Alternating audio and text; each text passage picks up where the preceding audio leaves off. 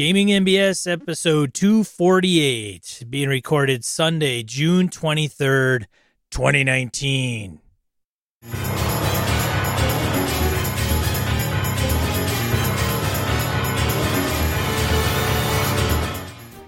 Welcome to Gaming NBS, a tabletop RPG podcast. I'm Sean. I'm Brett. Welcome to the show. Welcome back, folks. Glad everybody's here. How you doing, Sean? Doing all right. How was the weekend for you so far? It's almost over, but how was it? Yeah, it was okay. A little short. Watched some Women's World Cup, which was cool. Very cool. How was your weekend, Brett? I went down to Schaumburg area, Illinois, just outside of Chicago, and I hung out with VC Young and his pack of friends.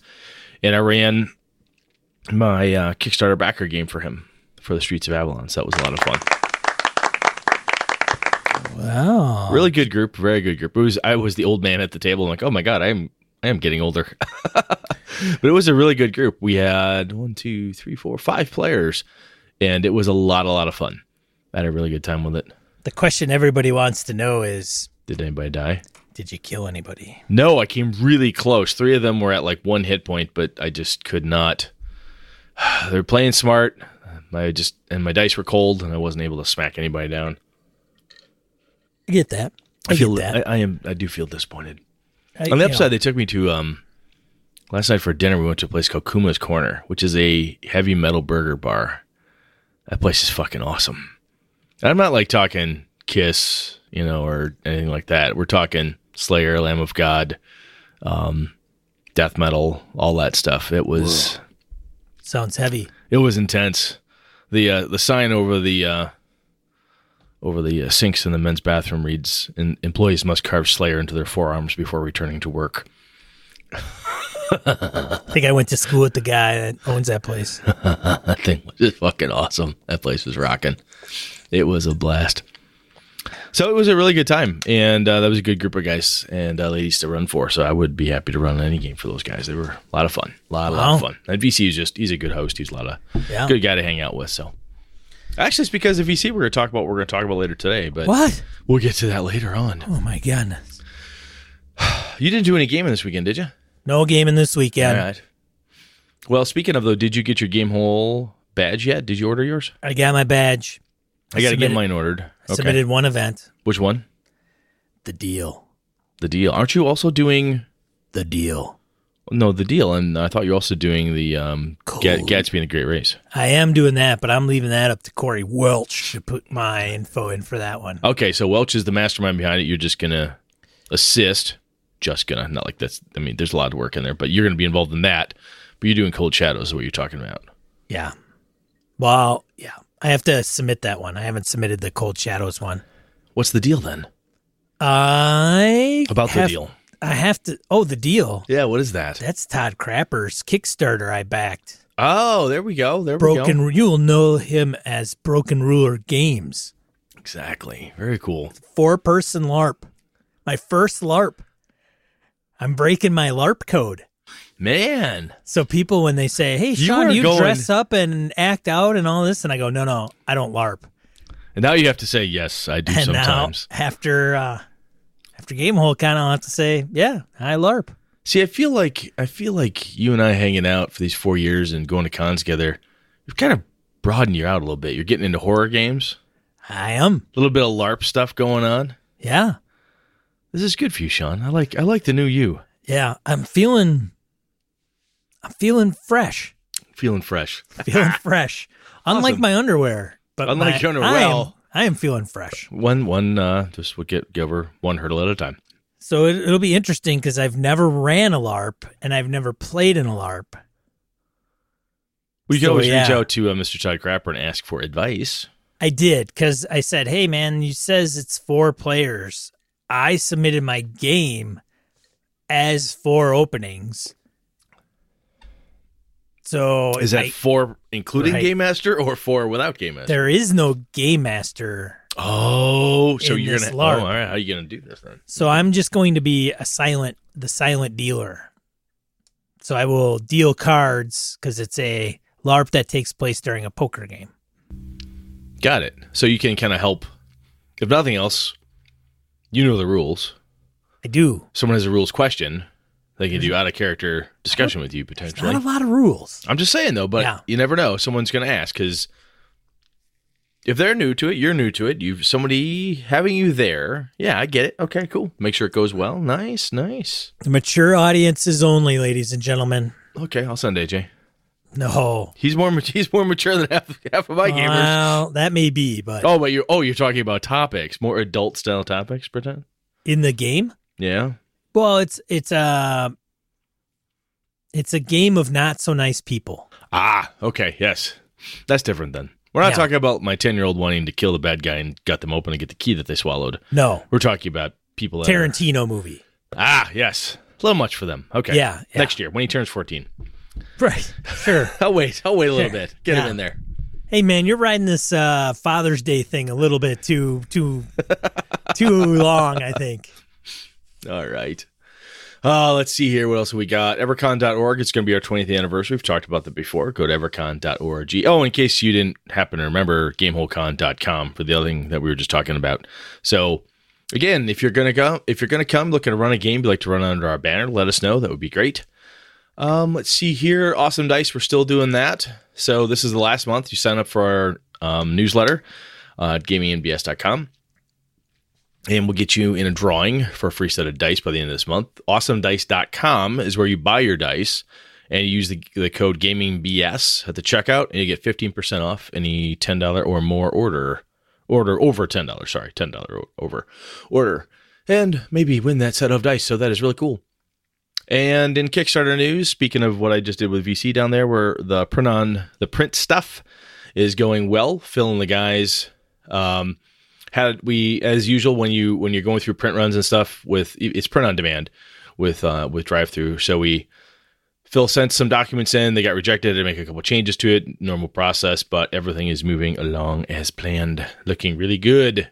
And all of our backers have the PDF if they were going to get that, and the stretch goals are coming along quite nicely as well. So very happy. You got anything else, Sean? No. Let's go into Random Encounter. Random Encounter. All right. Who wants to start? You. I just talked too much there. You go. Peter writes us about small groups. Hello, gents. Episode 246. Oh, yeah, that's small groups. I usually play in small groups using Savage Worlds. Myself or my brother as the game master and two other friends that I got into gaming. When GMing for only one person, it is usually Star Wars Saga Edition. Huh. That is another one I had contemplated running at GameholeCon, actually. Saga? Yeah. Really? Okay. Yeah. I really do enjoy GMing for one person as it allows me to give my undivided attention to that player. It feels as though we are playing a single-player RPG like KOTOR 2. So KOTOR is Knights of the Old Republic. It's a video game that does mimic quite a bit of the D20-ish feel, which I actually ran for my friend. Idea for a new episode. Right, Brett's grabbing his pen. Tabletop terrain. Interesting. I'm not sure if you gents have tackled this topic yet. Referring to maps, Dwarven Forge, 3D printing, Hearst Arts, and so on. I'm currently creating 3D terrain using Hearst Arts molds. Extremely slow process, but very stunning. Thank you, Peter. Huh, interesting. We've talked about minis and some gear on the table, but not in detail. That's interesting. I like it. Hearst Arts molds. I'll put that in the die roll. I think I do know Hearst molds. Buddy of mine, I think, had bought some. If I'm not mistaken, are these the green? Could be. I think are they at GaryCon? Somebody's at GaryCon with molds. I think that, I don't know. I've seen a few different iterations of it, like the green molds, and you pour the stuff in it, and then I think you bake it, or maybe room temp.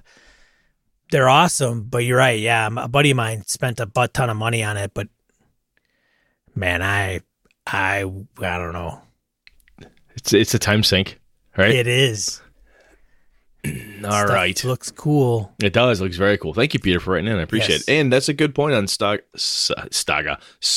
Wars Saga Edition. I've never played that, but that's if that's working for you as a one-on-one, that's pretty cool. All right. Well, Sean is looking for a link. I will tackle Harrigan. Writes in about, let's say, hey, lads, the recent episode on inclusivity was great, as have been the episodes on metacurrency, PC hindrances, and gaming with con excitement.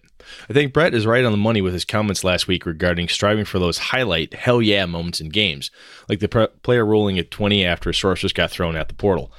I actually think several of the topics you've been discussing lately can be woven into wider conversation here. Modern game designs often use metacurrency, bennies, fate points, etc., to power those no-way moments that fuel that metacurrency with an earning mechanic that often involves hindrances. Basically, suffer some difficult moments early in the game to save up to be a badass later. As you're both aware, there are lots of games already out there that have mechanics for this. Fate, Savage Worlds come immediately to mind, but there are other games closer to D&D like Shadows of the Demon Lord, and different OSR games like that do the same thing. If you're not familiar with Barbarians of Lemuria, check it out sometimes. It's a great hero point rules. But Brett mentioned his players being stuck on Pathfinder, so how about just adding a few house rules to establish some boundaries and both allow the awesomeness and also prevent players from going too far? We really need to have Sean off record, Jeff. Excuse me, we really need to have Sean record Jeff in one of his better moments, by the way. It's easy to add luck, hero points, or fate point mechanic in a Pathfinder. In fact, I'm sure it's already been done. Perhaps those tokens for those moments when characters really want to double down and do something cool. The other angle to consider, something Brett mentioned in passing in your last podcast, pushing or extra effort rules. These are often used in superhero games, but I think they're great for just about any type of heroic gaming. Want to make sure that incredibly awesome and technically illegal move? Sure, but now you're fatigued. Sure, but it costs 5 hit points. Sure, but you fall or you fail and put your buddies at disadvantage, or your foes get an attack of opportunity. In lighter games, some of this doesn't need to be codified. But maybe with Brett's Pathfinder-loving power gamers, maybe spelling it out would help. That's my 2 cents, Harrigan. It has been done. My friends and I have used, Harrigan, we have used hero points in the past with Pathfinder and other game systems, and sometimes they turn out to be quite a bit of fun. But, with my group, it fades in and out of vogue, and sometimes it creeps back in and then pops back out. But, no, you're dead right. There is I think one of the main themes for this entire podcast for the last 4 years has been, hey, if another game system has something really cool, bennies, whatever you want to have, you can co-op that and put it into your other game in some way, shape, or form if you like it. Because a lot of times it comes down to, look, you and your group are happy playing a certain game. You'd like to have a mod for it. No reason you can't do that. So thank you, Harrigan, for writing in. That's good stuff, man. Yeah, thanks, Harrigan. Don't you worry. I'll get Jeff. I know it's going to happen. I'm waiting for it. It will. It'll be like the intro to the show. Instead of regular music, like, oh, yeah! We're going to hear that. That's what's going to happen. That's gotta hurt. Yeah, that's got to be a soundbite. We need that as a soundbite. All right. Over to you, sir. From Grotonomous about gaming in small groups. Hello, gents. For most of my gaming career, I have been in or have moderated for small groups. Currently, my Shadowrun group, which has been running for over 5 years now, is only 3 players and myself. My F20 group, which consists of my old college friends, is also a group of 3 players and myself. We play mostly D&D 5e and DCC. This group happens to be made up of longtime game moderators that keeps this group going simply because it is the only place we have to be players or test out new game material. I have found that smaller groups develop a tighter narrative. Strong, quick action is more common in play, and a more intimate story about the player characters and game moderator characters develops. I have run public games at the FLGS that have devolved into a slog simply because the group was too disparate and large, 8 to 14 players usually. Ooh, that's big. With smaller groups, especially with games that have classes or character archetypes, inventive or more subtle play styles often take over simply because the group cannot kick indoors, guns blazing due to missing skill sets or abilities. Though this sometimes will happen if the option is appropriate, it just doesn't become the default game action for all situations. I have noticed that that smaller groups in modern/future style games such as Delta Green, Shadowrun, or Cyberpunk have a much easier time with splitting up than F20 games. I think this is due to the ability of characters to travel quickly in vehicles, or as in Shadowrun/Cyberpunk, the Matrix and drones makes being in different physical locations not as much of a hindrance. I guess to sum up, I am a small group GM, and I am okay with that. Game on, BSers. Grow autonomous. I'll tell you, man, I've had 13, 14 people in a vampire game. Crazy. Back in the day. It's crazy. Well, that was basically a mini LARP, is what it was, right? And when I look back at it, it was pretty much a LARP that ran every weekend forever, right? It was for like 15 years. We did this for a very long time.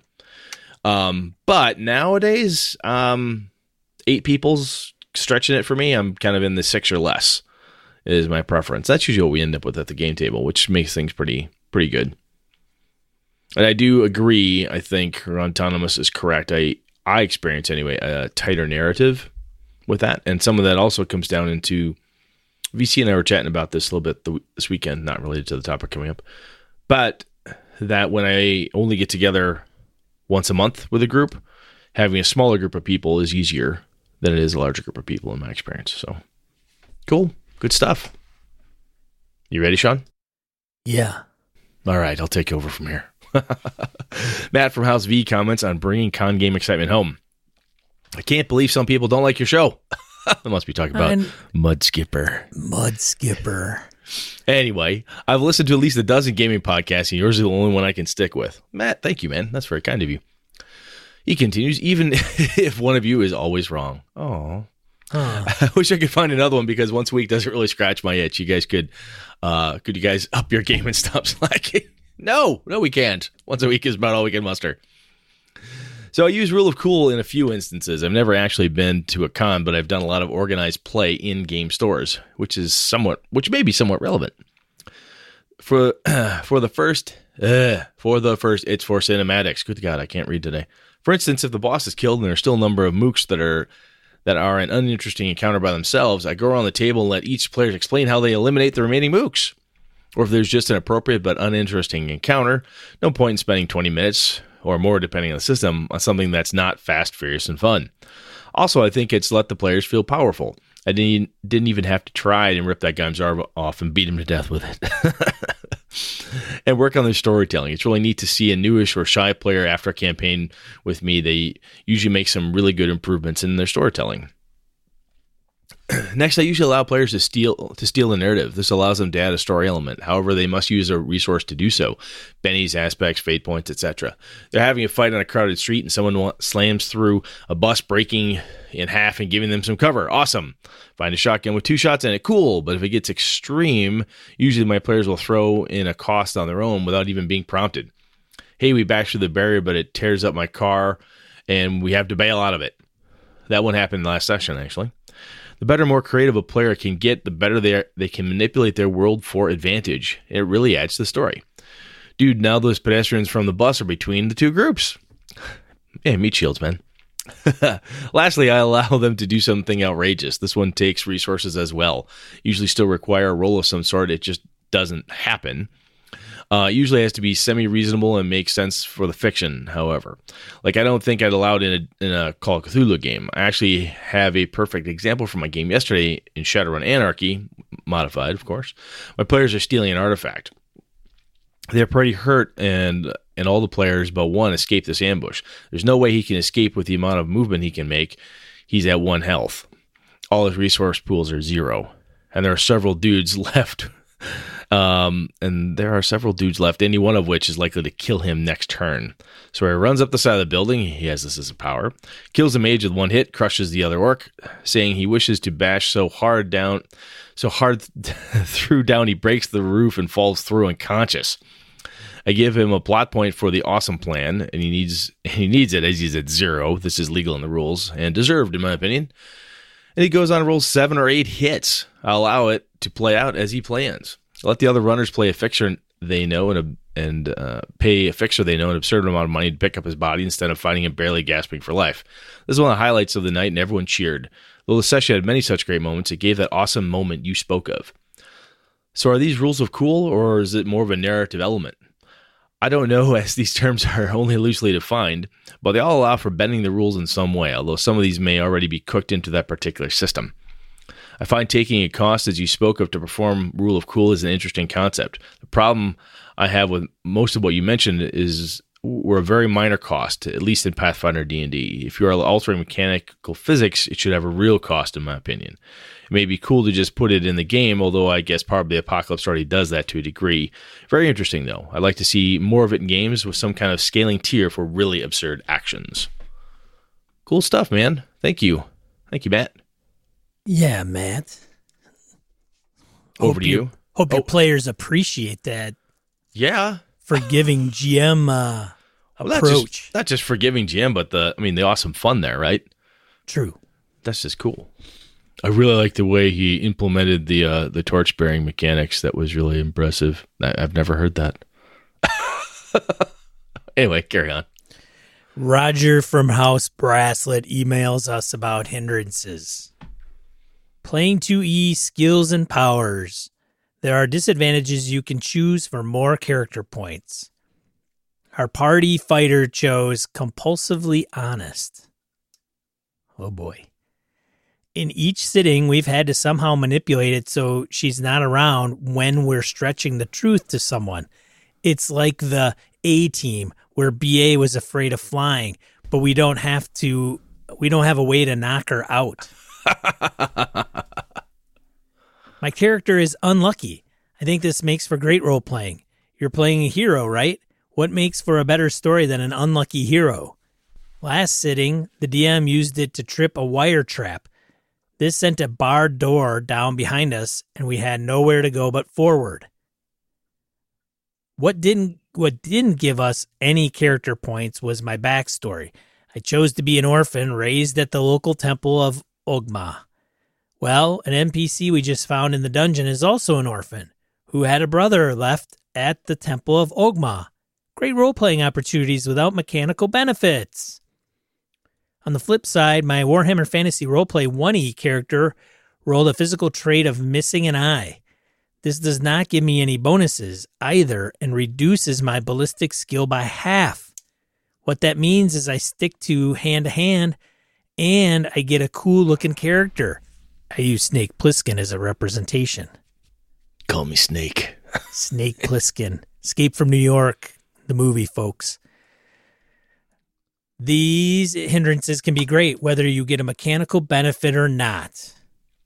Roger, I'll tell you, man, the examples you've got here are awesome because you've got a group of people that are playing to the hindrances and to the disadvantages. Yeah. I think when it comes into the suck factor for hindrances are when they are used for the min-max piece and they're not used for role-playing opportunities. They're not, even if there's no mechanical benefit to it, when they're not utilized in-game, then what's the point? Right. So, well, you should be happy, Roger. You've got a crew that does that. Man. Yeah, That's he's got stuff. a crew that embraces that stuff. Yeah, because there's groups out there that don't. That's right. Thanks for bragging, Roger. No, that's a good group. You No, should brag about it. That's very cool. Yes. A lot of us wish we could play with your group, Roger. It's not as good as my group. It's still pretty good. Not kidding. My group's better than your group. Oh, my God. All right, let's move on before we insult everybody.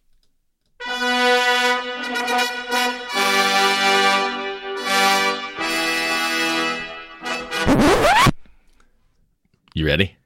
Oh, God. Brett sprung this on me, an hour ago? Yeah, about that. 2 hours ago. So VC and I were talking yesterday, hanging out at the hotel lobby. That's good. You're talking to him, so I know what's going on. Yeah, that's the best way to do it. I like to surprise it on you. This better be good, VC. And we're talking about those things that throw you off in a game. And we kind of narrowed it down to, like, there are certain pieces that... Players throw my game off. Or for the damn players, this thing would be great. The suspension of disbelief, right? There is a wonky thing that will happen. So, for example, I used it on my side. I was talking to VC. I said, hey, my buddy Zave, we were playing, and the fact that in 5e D&D, you can hold your breath and act underwater for an absurd amount of time. He's like, that's just not realistic. Oh, boy. And I look at him, I go, Dave, dragons, magic, undead, planar travel. Why are you worried about heroic underwater fighting? And he's like, yeah, that's a good point. There's just something about it that irks me. And VC said, he said, I have a thing. He said, sometimes like the dragon lands. And I'm like, he looks at the dragon and goes, that can't exist. That doesn't make sense. The concept of a huge ancient red dragon, its physical size, he's like, I don't think it could even walk. He's like, there's a piece of me when that happens that goes, what? What? It kind of shakes you out of the narrative, shakes you out of the immersion or whatever the heck you want to call it. And we got to laughing about it. And I said, it's funny because I have encountered that thing in a lot of games. And I think that those suspension of disbelief moments where I hang it up on the wall and say, here, I'm going to put it right here. When it falls off, the hook breaks, whatever I'm using to suspend my disbelief, I'm like, wait a minute, that's too much. It's that moment in the movie where you're like, that doesn't feel right. I don't know if I like that. And I was thinking about on my drive back this morning from Chicago, I think that's part of the thing that I hunt for in my game system, Sean. I want to read through it. I want to play a game where the perfect game, if you will, doesn't have, I go through and go, yes, I don't feel I've suspended my disbelief, and nothing in this game system has caused me to say that doesn't work, or that doesn't fit, or that's not real, or that's weird. Have you ever had that? Like, you're an ex-Army guy. You ever play a modern game and somebody in the system says something, you're like, that's not how those trucks work. Have you ever had that where you're like, it doesn't make sense to me? Yeah, I mean, not even Army guy stuff. Yeah. Well, it's just that piece where you're like, this is all cool, this is great. What? And click, it's like this discordant note. Yeah, and somebody had actually written in about this component, and it was something to the effect of, and I wish I knew, and I apologize if it's, I can't remember who it was, but it was the effect of, it was the putting your mind in a particular place. And gosh darn it, man. Well, it's kind of it's like immersion. We've talked about immersion 2.0. I know we can argue semantics around it, but it's that like I'm in the zone, I'm in the game, and you hear something, it's like bank. What was that noise? What was that? It's like this weird sound in the opera, right? It makes no sense. It's this discordant thing that throws you out. Well, I get it, and it does happen. I just don't know why. Have you had it happen to you? Do you have an example? As a player? As a player or even a game master? Usually it's falling. Falling damage? Falling damage is ridiculous. Oh, that is a good one. I remember, I fell off a 100-foot cliff and brushed myself off. I took, 40 points of damage. Steve Jackson Games used to have, and I still have the collection of Murphy's Rules that he put out in softcover ages ago. And there was a first edition AD&D fighter could survive a fall from 600 feet on average. Your average, 10th level fighter or something could survive, because it's D6 damage for every 10 feet you fall. That sounds drastic and terrible until you get 10th level. You're like, what the fuck ever? I'll fall 100 feet. I'll just get up, brush that off, and walk. But falling damage is one. Wasn't it cumulative though? Or I don't know. I think it was supposed to be cumulative, but I don't think it was written as such. Well, regardless, falling damage is an example of that, right? So, holding your breath underwater, wait a minute, you can hold your breath for 5 minutes? Are you kidding me? Who can hold their breath for 5 minutes and fight a crocodile? Really? Falling damage is another one. That has struck me in the past, too, where you fall 200 feet and somehow you roll the D6s and you're like, oh, you took 20 points of damage. Like, oh shit, I had 80 hit points. I'm okay. What do you mean you're okay? You fell 200 feet. Well, that's the trade-off, though, is because if you wanted to play realistic D&D, you'd be dead as soon as you walked out your door. Oh, yeah. Everyone would have some very serious social and mental issues, I think, to want to. You know what's in that hole? Kobolds. Yeah. They stab you, right? You think they got treasure? I don't know. I just want to cut their heads off. Okay, Billy. In you go. Their interests are a little crazy. And they also tend to be a little socially crazy. Well, and I know that hit points, we've had this argument before, that it's an abstraction of combat. Yeah. And I just think it's interesting where you can play D&D, for example, or Shadowrun or whatever, and you have a world, you have the setting, and everything's working just fine, and you encounter one piece of the rule system that just is this discordant note that strikes you so strangely. Like, I am jarred out of the game right now, and I'm questioning the rule to a point where I'm like, this doesn't make sense. But falling damage being one of them. Yeah, but why doesn't it make sense? Yeah, why does that one thing, as I said, wait a minute. So falling 200 feet and surviving doesn't make sense to Sean and Brett. But dragons, magic, vampires, werewolves, that's all. I buy that. I buy that all day long. I love that shit. But if the werewolf falls 200 feet, I want him dead. It's like these odd. It's goofy, but I've noted this talking to different people over the years. Where they'll say, "I love this game, whatever, but I don't like this mechanic." And sometimes it comes down to like this one mechanic within the game system they feel, or I have felt in the past, is unrealistic or just doesn't seem to fit. And when we talked about, I thought about this, and if you take it to rules like that, it reminded me of our grappling, right? Those rules you don't use. So grappling in D&D always seemed like that, like mini game within a game. It just doesn't. It seems discordant because it doesn't flow the way regular combat flows. It's a lot better now. Oh yeah, a lot better now. But even if you take like just the rules out of it, there are certain physical things that just, tweak your mind, which is where some people like the Barrier Peaks, right? Spoilers, there's robots and laser guns. So if you run into, some people don't like certain settings to have a jarring aspect to it. Where you're like, well, you're in a huge cosmos or whatever. How come I couldn't have my D&D folks encounter gray aliens with laser guns? You can, but I think you got to lay those tracks. You got to, dude. The first time I went through. But what I'm saying is that takes you out, right? Yeah. You go, cling, oh, wait a minute, this isn't what I expected. And sometimes we have things that are personal, like the size of a dragon, the fact that you shouldn't be able to hold your breath for that long, or bits of reality that creep in, basically, in our personal players' brains that look at a rule and say, that doesn't make any sense. Yep. Yep. And there's tons of them. Yeah. It's goofy that some of them... That's why you play GURPS. Yeah, everything is as simulation as possible. Yeah, I mean, it's, if you want, I mean, that's the trade-off, though. You gotta be open to putting your hat in a bag of holding and to see what's in there. I don't know. Have it all dump on your head when you get in there. I don't know. It's a conundrum. It happens. I think it also happens when people are trying to leverage something crazy. Like, hey, I took this feat and it allows me to hold my breath for like 10 minutes. Like, let me see that. What? Give me that damn thing. Read. Son of a bitch. It does all stack up. This crazy shit should be outlawed. Yeah.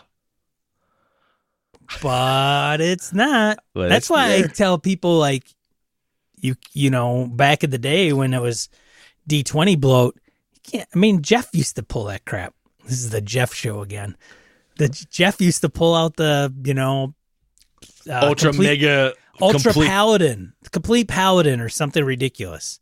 Not even second edition, just some ridiculous third party paladin alternatives. And it would have all kinds of strange things and archetypes in there that just was like, he would try to some of them were okay. Some of them were well balanced and some were off the hook. And he wanted the off the hook shit. Because it would fit his, then he could be a Jedi. in D&D. I could be a D&D Jedi. He could be a D&D Jedi. I could be Wolverine if I do this. That's right. Yeah. You could get like claws that come out of your, arms. Your plate mail or something. This is great. Yeah. Yeah.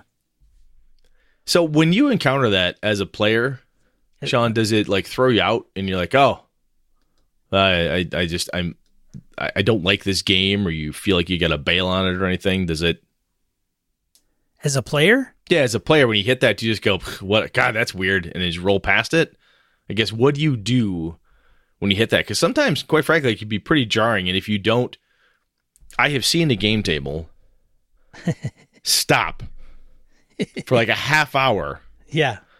Well, somebody will look up, like, how long could anyone actually really hold their breath? Hang on, let me check that out. Oh, wait, I don't think you could do that plus fighting, plus, well, what the laws of gravity, and, reverse parallel dynamics of, what the fuck ever.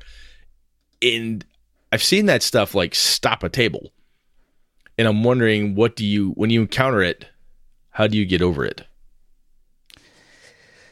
Usually I end up throwing up my hands and going, whatever the hell they're talking about. That I usually will complain, mumble, grumble, go on a tirade about how dumb it is. And then just let it go. We move forward. I mean, you can't say, hey, I mean, I guess you can, you could do whatever the hell you want in your game. But there is some part of me that's like, well, these are the rules. So in 5e, you can let your players play, take all the source books and use anything in them. The rules for like AL play and typical, I think I have to double check and see where it's written, but typically you're only supposed to use one other splat book. Yeah. Okay. Right? Limit things down. Yep, and it limits everything else. So instead of somebody going, well, I'm going to take a little of this and a little of that, and then I'm going to hold my breath for 20 minutes, that stuff I think is supposed to curb that a little bit. So that makes sense. I mean, one way to stop the jarring effect of that cognitive dissonance, that suspension of disbelief snapping on you. Just make a rule. Yeah. Can't make that. You can't. No. You can't choose that feat. No, that's not happening. That feat doesn't exist. Nope. Hold breath for 3 days? No, you cannot. Suck it. Not going to happen. You can control. We've talked about this in the past too. You can control the splat books. You can control how people spread out into different things. In my Pathfinder group, I limit the number of books they're allowed to use. The ultimates, I'm like, no, don't do that. That's too much crap. I don't want to deal with it. Unless that's the game you want to run. Oh yeah, no. I'm just saying that it's funny not funny, but when VC and I were talking about it, we said it's like every once in a while you encounter something. And I have found, and again, on my drive back today, I was thinking about this, that there are certain things I'll do or run into sometimes. If that rears its head too much, then we're like, this game system sucks. Right? I've heard that for myself say those things. Like, oh man, I've tried this. I just don't, whatever. This game system, it won't let me do something, or it just seems unrealistic or whatever. And I think sometimes it's not that the game system sucks. It's that the suspension of disbelief, cognitive dissonance problem is what's driving me bananas on it. And I think sometimes certain ways, rules, or settings or whatever it is are presented are easier to grok than others. Or you're like, okay, no, I buy that. And sometimes you're like, the breathing underwater thing is weird.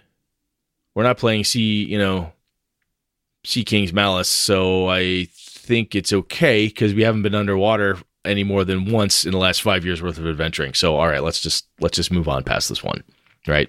Well, and what if you have this weird thing that is granted to you, whether it's maybe this like magical stick, and if you bite on the stick and you go underwater, it allows you to breathe through the stick. Yeah, and this goes into what we were just talking about above with some of our listener feedback, with hindrances or people playing well and, doing crazy cool things, trying to bring the con game down, allowing some of that stuff to push the reality a little bit, or to even push the physics of whatever the game engine happens to be through really kick-ass play. Normally you only get 2 attacks, but because you spent 5 bennies, you get 16 attack. I'm making that up, right? Or you spend this point or this thing, you get to do extra stuff. And we all buy that. I think it's interesting, and maybe this is not esoteric is the wrong word, but it's interesting to me how this will creep into a game, and I've seen it stop gameplay, right? Where even if the game master's like, look, can we just make a ruling and move past it? The players will get caught up in the suspension of disbelief argument. And what I've started to do when I see that happen is I'm like, it's a fantasy world. It's just the way the rule is. Let's move on. Well, I just think it's unrealistic. You can think it's unrealistic all day long. We're just going to have to move past this thing because this is the way it works.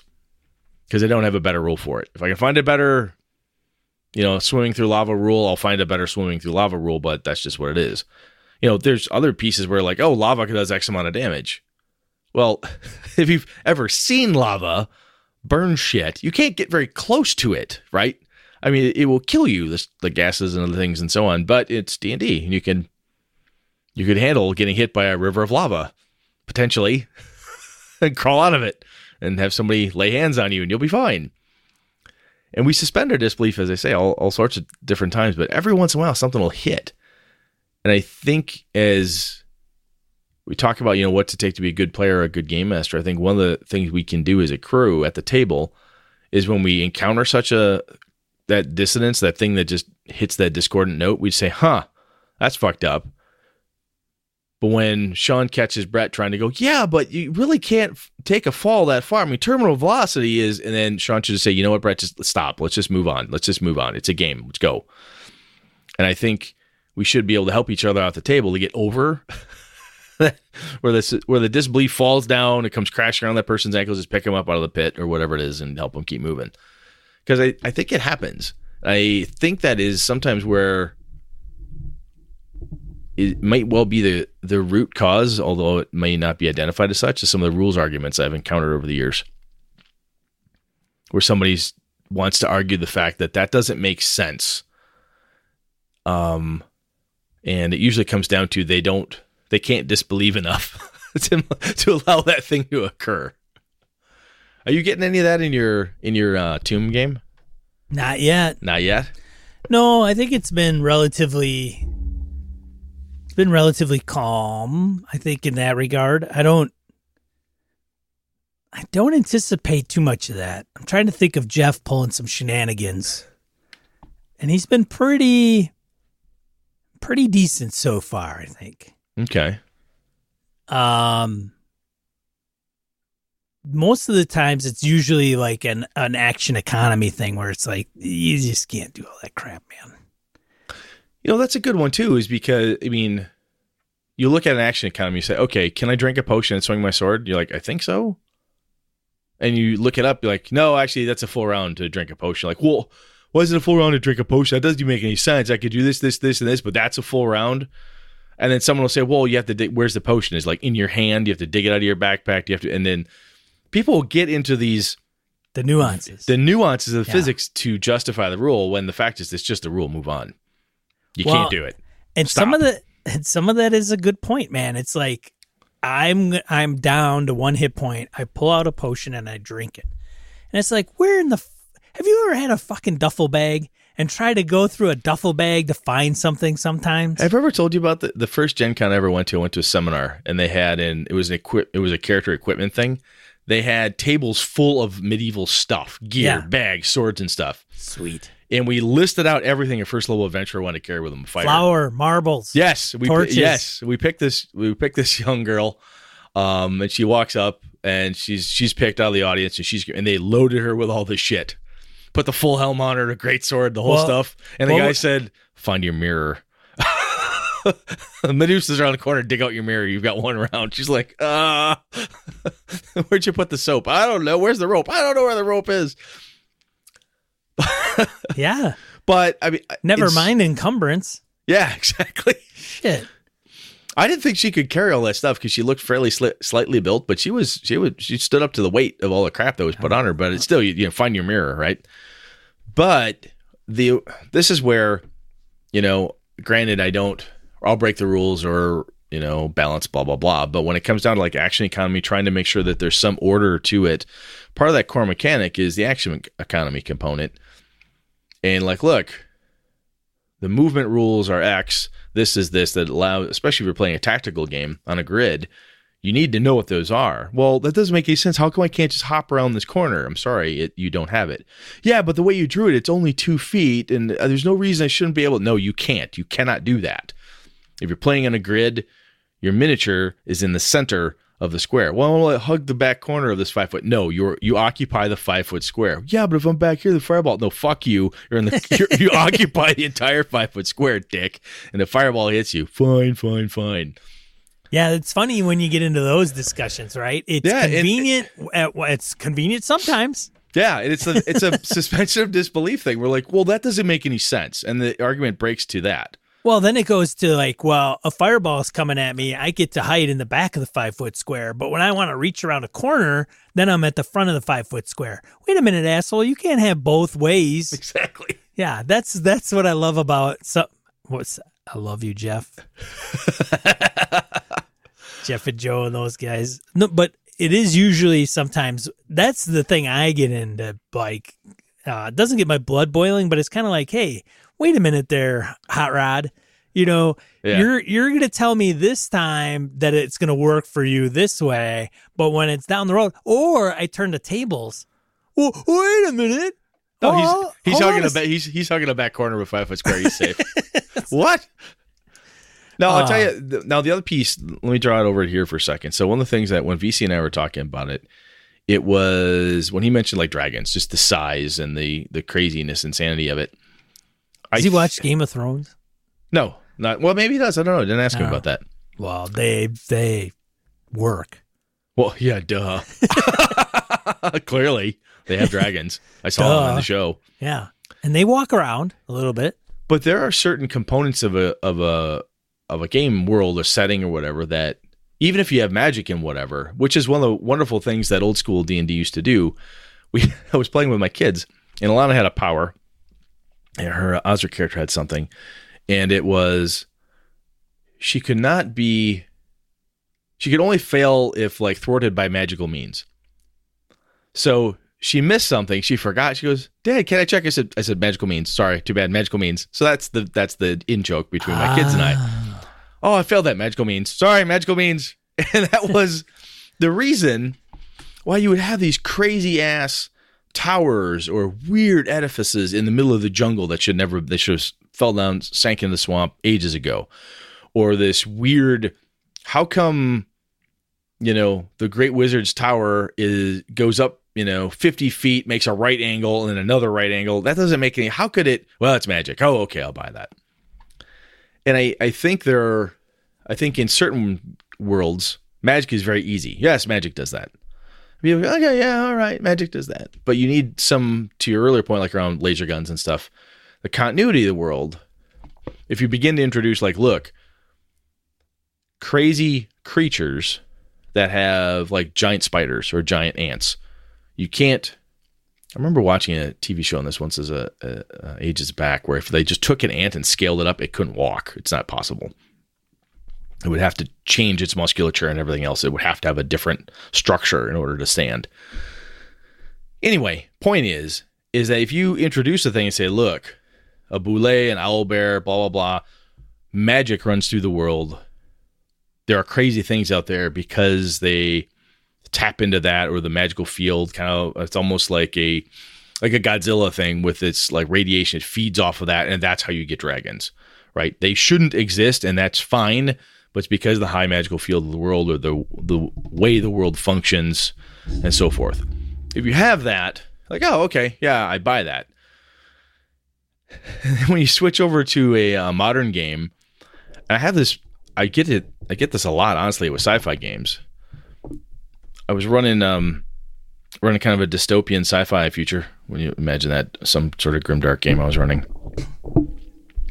And Kevin asked me, don't they have all of these fingerprints or whatever on a data file because they're trying to solve a crime? Why don't they have like a global database? This is the future. Why wouldn't they have that? And I said, well, they don't, because I stretch the concept of rights for privacy. People didn't want that. It was a huge rigmarole. They've been trying to get it through the different congressional type of thing. It's just not working.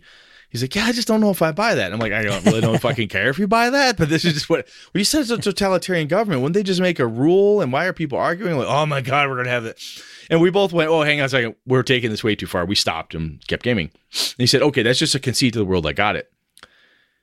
But I think sometimes, even if there's no rule for it, there's certain pieces in a setting, especially aspects of it, be it creatures, the way the system is built, the system being the government or whatever, just can hit you with this weird chord, and you're like, I don't buy that. It can wreck the game. That's the thing about running sci-fi is how forward and advanced are things, and if they're how hard sci-fi are you playing? Well, right, and how accessible are things? You know, I mean, even Star Wars, people get into what is available on the HoloNet. So Space Google, you mean?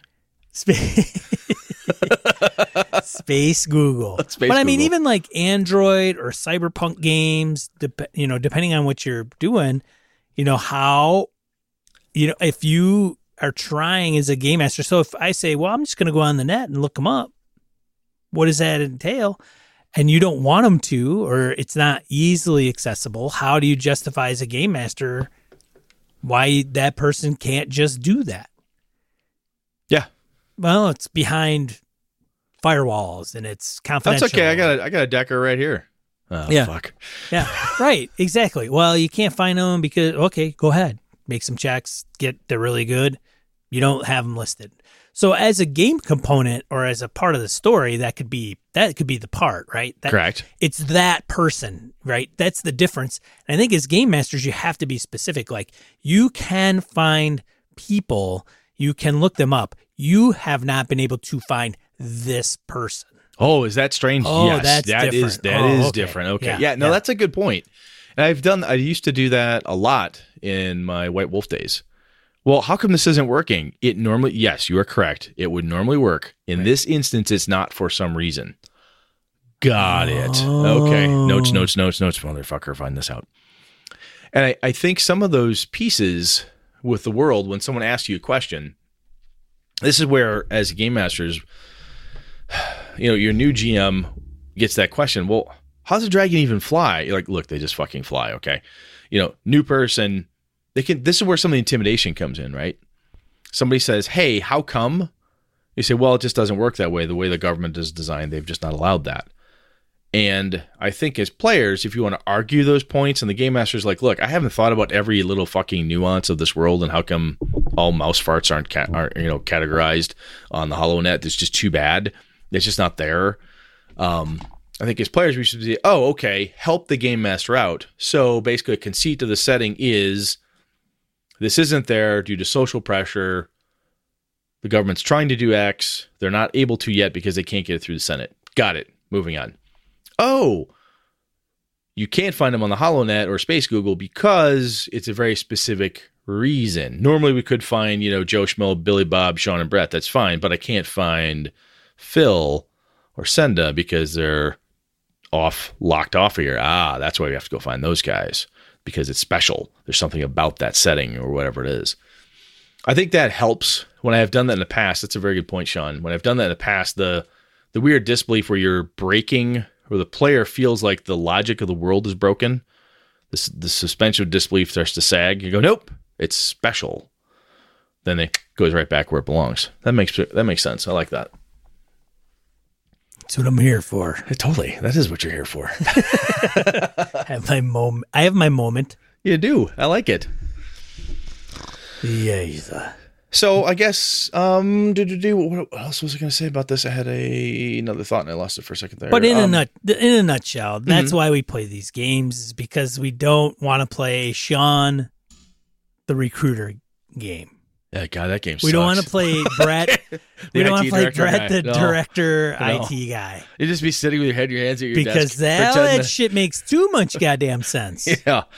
Yeah, that's very true. You'd just be sitting at your desk with your head in your hands thinking, why? Wait a minute. Why am I here? What are you going to play, Sean? I was thinking director of IT. That or maybe HR generalist. or accountant. Yeah. I was trying to do. Wow. Yeah. Yeah. I'm thinking third shift Taco Bell. No, you don't want. Why are you doing that to yourself? I guess if nothing else, I think it's interesting, and sometimes my parting comment on it all is that when the suspension of disbelief hits, be it because of a rule, you can say, look, that's just the rule. Let's move on. You know, we need this action economy. We need whatever. You can just go with it. When the disbelief hits you, when it's a setting piece or a world logic or anything along those lines, players and Game Master together on the spot can work together to solve that problem. Right? So when I say, hey, I want to find him on the HoloNet, Sean's like, you can't. I should say, and Sean should say, or excuse me, Kevin, and Jimmy should say, wait a minute, okay, hang on a second. So we can normally find anybody we want to, right? Yes, said Sean. Okay, but this guy's gone for some reason. So, Sean, that means this is being hidden or blocked in some weird way we can't figure out yet, right? And then the answer is yes. And that's just us on the spot sorting through this weird little disbelief bubble that we've got to bust so we can keep on with the game. And I think anything you can do like that to stop the session from coming to a crawl while people look up how long somebody can hold their breath and swing a sword underwater rules, don't get past that. Or that doesn't make sense. Terminal velocity from falling from an airplane is, well, this is a halo jump. I don't think you could even handle it. No, don't. Work with each other at the table, get past the thing, or just accept it. If it's a rule thing, like, oh, all right, that's just the rule, I guess, for doing that. Off we go. Then move on. It could be better for it. I want to know what drives you absolutely bonkers about a rule or something in a game, a role-playing game, like that's happened to you. Yeah, setting physics, a rule, a creature, a feat, anything that's like, this is so, it's like so unrealistic, it just grinds your brain. You lock up all four tires, you just stare at it, go, what the fuck is that? Yeah, tell us what that is. Yeah. I want to hear it. That's what we want to know. I do. All right. Let's get into die roll. Let's do it.